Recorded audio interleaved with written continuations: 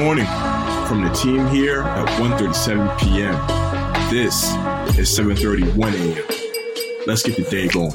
Good morning, 7:31 a.m. family. Welcome back to another episode of 7:31 a.m. It is Friday, April 28th. TGIF to everyone out there listening right now. Hey, my guy Charlie's here.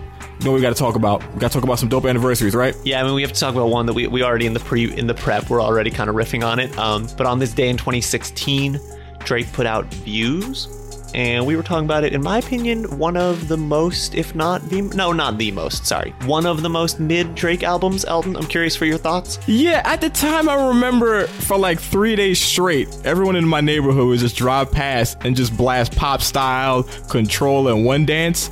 A month later, Crickets and Tumbleweed. Not a very like effective album as far as like sticking and landing and staying along past its launch date. Yeah, it's true. But something that we were talking about earlier that I think is so funny is like the thing about this guy Drake is even his most mid albums like Views, One Dance was on that album. Do you know what I mean? Like even his most mid albums have these eternal all-time greatest bangers on them.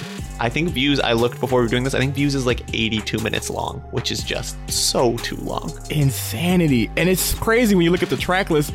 It has a song with Rihanna that no one remembers, a kind of semi-rememberable song with Future, but then of course you look, bonus track, Hotline Bling. Right. That should have been the main See, track. that's the thing again, it's like I'm kind of ragging on Drake for Views, but you're telling me Hotline Bling is on Views? It's like, this dude, he, obviously some other projects this is not true about, but like Drake will put out the most mid album of all time with like 31 songs on it that we forget about, but 3 of them are like all-time greatest hits. 3 of them are like bangers. Exactly. Hey, speaking of, music, let's segue. Future, by the time you're listening to this, his new album, I Never Liked You, will be out. Hopefully this one is a banger. I mean, the features look dope. I Never Liked You in the album cover, though, with the, the thing over his eyes. It's just, it's vibes. I Never Liked You. I Don't Want to Hear You. Leave Me Alone. I'm sleeping right now. I'm in my own world. Future, I'm here for it. Yeah, I'm excited to listen throughout the day today. Elton, with that, CinemaCon's still going on. I feel like we got some more news yesterday. What did we hear from CinemaCon yesterday? Entertainment. Yeah, so Mission Impossible 7 and its sequel got a new tagline, actually. So, in my opinion, besides the Fast and Furious films, there's another blockbuster franchise that you always have to go to when you want to see some outlandish stunts. And that's the Mission Impossible franchise, which is one big screen series that lets Tom Cruise wild out whenever he feels like it and perform some of the craziest stunts I've ever seen on the big screen. So at CinemaCon earlier this week, we actually got an update about the next 2 Mission Impossible movies, and those updates come in the form of new subtitles. The new series entry that's dropping on July 14th, 2023 is now called Mission Impossible Dead Reckoning Part 1, while the follow-up has been christened Mission Impossible Dead Reckoning Part 2. Now that one's set to release on June 28th, 2024. Oh, the wait is so painful, but I'm ready for these films to drop. I'm patient. I need to see my man Ethan Hunt just, come back in these new films, backflip off an airplane, land on a skyscraper, and slide down into another airplane for this next film. Just insanity on the big screen, just wild stunts. I need more of those. Like, Charlie, you been checking for some of these movies, or you just like, whatever? Well, I mean, truth be told, I feel like me and Bo talked about it. I'm trying to be more truthful on the podcast. I'm never fronting and being like, I've seen that movie when I haven't. This is bad, but I've never seen a Mission Impossible movie. I know. And I know I would love them. Like, I love big budget action movies. Like, I gotta watch them. But a question that I had that I feel like you would know the answer to, is he still doing the stunts? Is my guy still doing the stunts? Oh, Charlie, the last film, I believe he was on a cargo plane and it like went airborne. I'm sure you've seen the clip on Twitter where it's like, it's legit him, not his body double. It's Tom Cruise doing this stunt. Like, if you want like Fast and Furious films with good storylines, watch these films. Okay, you're right. I gotta tune in. Also, something that I saw, I'm blanking on the term for it. What's the term used for not CGI, like real effects when they're actually like creating what the thing looks like? I forget, but Tom Cruise really uses that, right? Practical effects. Practical right, effects. Bo? There you go. Yeah, okay, Bo was mouthing to me through the Zoom, and I read his lips. Yeah, it's crazy. I've seen some clips of the way that they do the practical effects for Mission Impossible that are crazy. That like they're really creating the scenario, not just editing him into it. Let's talk about something like, more sane. That's sports and NFTs. What you got, Charlie? NFT NFTs. Yeah, I mean, honestly, this is kind of an insane one. I won't lie, though. This is a really crazy story. I feel bad. I wasn't like keeping up with this that much into the run up. This is about 1:37 p.m. And then when I spoke to the Proper Football team about it today, I was like, this is so sick. But so yesterday we held a space announcing this. There's some articles on our website that cover it in more detail if you have any questions. But yesterday we announced that 1:37 p.m. Is going to be the kit sponsor for a Proper Football team called Futera United. Futera United revealed yesterday during this space that 137, our company, will be the kit sponsor for their 2022 season. Futera, just so you know, Futera is one of the international leaders in sports cards. And then in the past few months, and we've got a lot of articles about this on site if you want to read up more.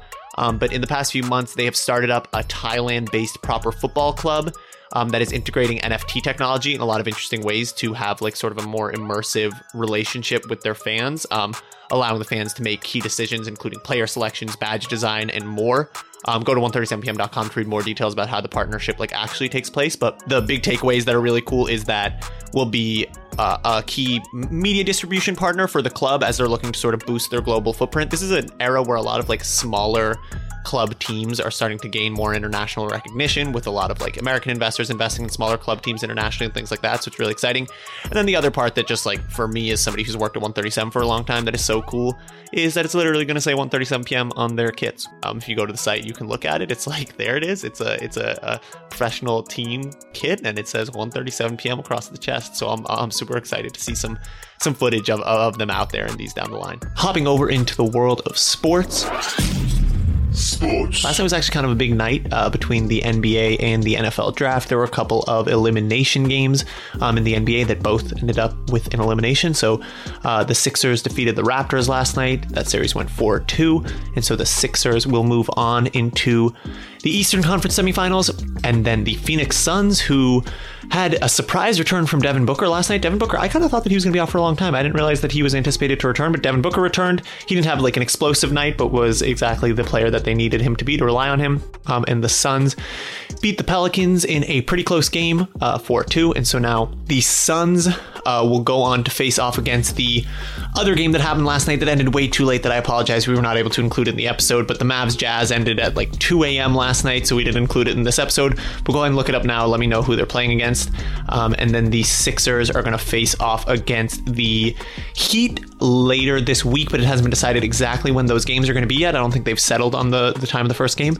And then also, just as we go into this weekend, remember that Bucks Celtics, the first game that we're going to get out of round 2 of the playoffs, begins on Sunday at 1 p.m. Eastern. And then additionally, last night was a big night because it was the NFL draft. Even though if you listen to this podcast, you know that I don't really care about the NFL and I'm not good at keeping up with it, but I did my best with this one. I'll need somebody else on the podcast to tell me sort of the importance of some of these things. But I'll just run through the list real quick of the first 5 picks. The first 3, just because those are the most important. Then number 4, number 5 were the Jets and the Giants.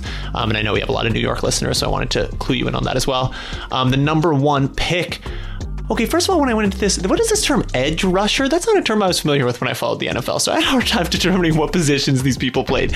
But last night at number 1, the Jacksonville Jaguars selected the Georgia edge rusher Travon Walker with the number 1 pick. I believe he was expected to go number 1. Number 2, the Lions picked Aiden Hutchinson, a defensive end out of Michigan. At number 3, the Texans picked Derek Stingley Jr. at cornerback. A lot of defensive positions, a lot of defensive pickups so far in the first few. And then number 4 was the New York Jets, who selected Ahmad Gardner at cornerback out of Cincinnati. And then the Giants selected Kayvon Thibodeau, also an edge rusher, which somebody go in the Discord and tell me what that means, because I don't know what that means. That's not a term I was familiar with, out of Oregon. So those are the first 5 picks of the NFL draft. I'm sure be covering the NFL more as we get into the preseason and the season, so stay tuned. All right, Elton, will you take us home?